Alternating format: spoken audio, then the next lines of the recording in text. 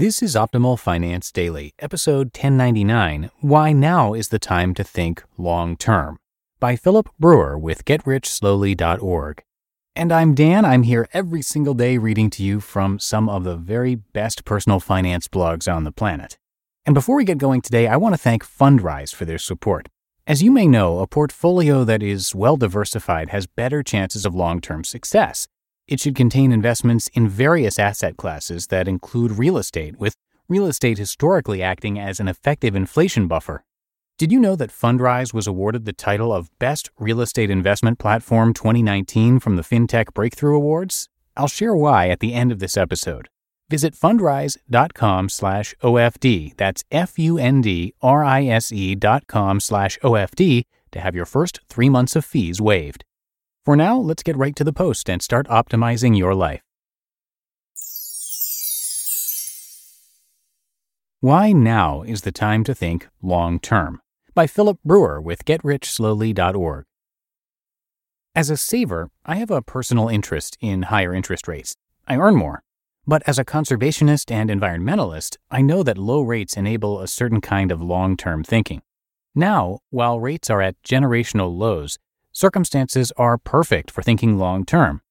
About 25 years ago, as an example of long-term thinking, I had a whimsical investment idea: buy some cheap land and plant hardwood trees. Now, the trees wouldn't be ready to harvest for 100 years or so, but it would have been a cheap investment with eventually a fairly large payoff. It takes a certain perspective to make such a long-term investment. I call it a whimsical idea because I'd never have been able to enjoy the financial return. I was already in my mid-20s at the time. Even if I'd selected the hardwoods for quick maturity, they wouldn't have been ready until I was well into my 90s. But although it takes a long view to justify an investment like this, it also takes something else: low interest rates. Analyzing a long-term investment. Economists have a framework for analyzing investment decisions, a formula for calculating what you'd be willing to pay now for a benefit that arrives in the future. They call it present value.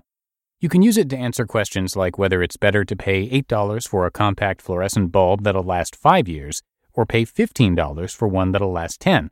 The math is a little complex, but the underlying principle behind the formula is simply that if you didn't pay the money out now, you could invest it in something else.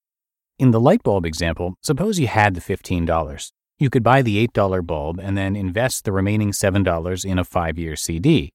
As long as the CD earned at least 2.71% interest, it would have grown enough to buy a new $8 bulb to replace the old one. The calculation is very sensitive to the interest rate. If you could earn 14% on that CD, it would only make sense to pay $12.15 for that longer-lasting bulb. On the other hand, if your CD is only going to earn 1%, it'd make sense to pay $15.61.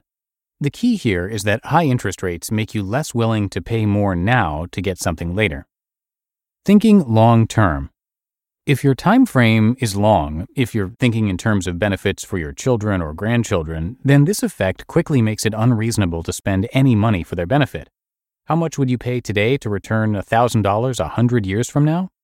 If your discount rate is 5%, then you'd only pay $7.60. This is true for exactly the same reason that compound interest makes small investments grow huge in the future. When rates are high, even a huge payoff in the future is only worth a small investment now. So this brings us back to planting some hardwood trees. A 40-acre plot might be able to grow as much as 20,000 trees, which might be worth $500 apiece at maturity, yielding $10 million in timber.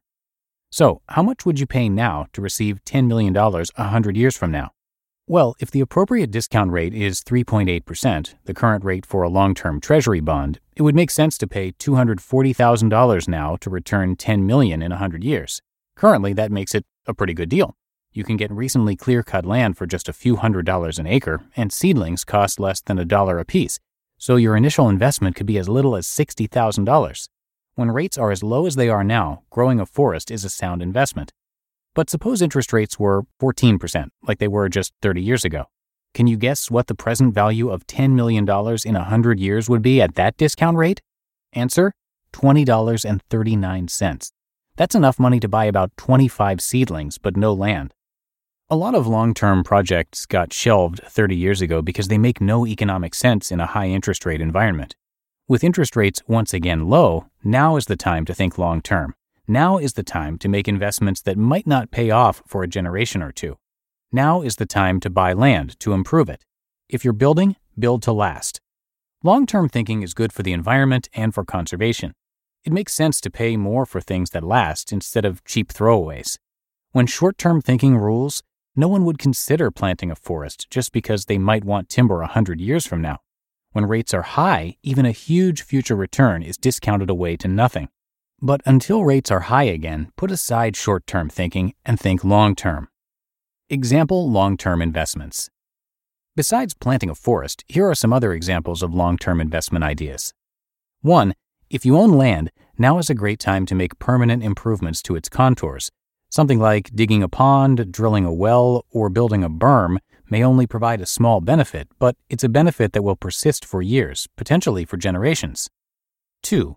Any purchase that you make with the notion that it will save you money over time, a high-efficiency furnace, triple-glazed windows, an Energy Star refrigerator, is a better investment when rates are low. 3. Installing home power generating capacity, a photovoltaic system or a windmill. 4. Planting fruit or nut trees, berry bushes, or grape arbors. Some of those are what I call non-financial investments in that they provide their return in the form of peaches or kilowatts or anything other than cash. Investments of that sort are often inherently long-term. They also often don't meet a strict economic test when rates are high. If you can invest the $15,000 that a home power system might cost to earn 7%, the $1,000 in interest will buy a lot more electricity than the power system would produce. If rates are closer to 1%, non-financial investments start looking a lot more attractive. You just listened to the post titled, Why Now is the Time to Think Long-Term by Philip Brewer with GetRichSlowly.org. And thanks once again to our friends at Fundrise. Getting started with real estate investing doesn't belong to a secret group of powerful and wealthy individuals. Fundrise is the first online platform that makes real estate investing accessible to everyone. On Fundrise, you can personally select the properties you'd like to invest in, which range from downtown high-rises and commercial renovations to multifamily apartments. All of the projects on Fundrise are carefully vetted and managed by Fundrise's team of real estate professionals. And the platform's investor-first model eliminates extraneous costs, therefore saving you time and money when you choose to invest. Visit fundrise.com/OFD. That's fundrise.com/OFD to have your first 3 months of fees waived. And that's it for today. I thank you so much for listening. Hope you have a great Friday and a great start to your weekend if you're listening in real time. And I'll see you back here tomorrow where your optimal life awaits.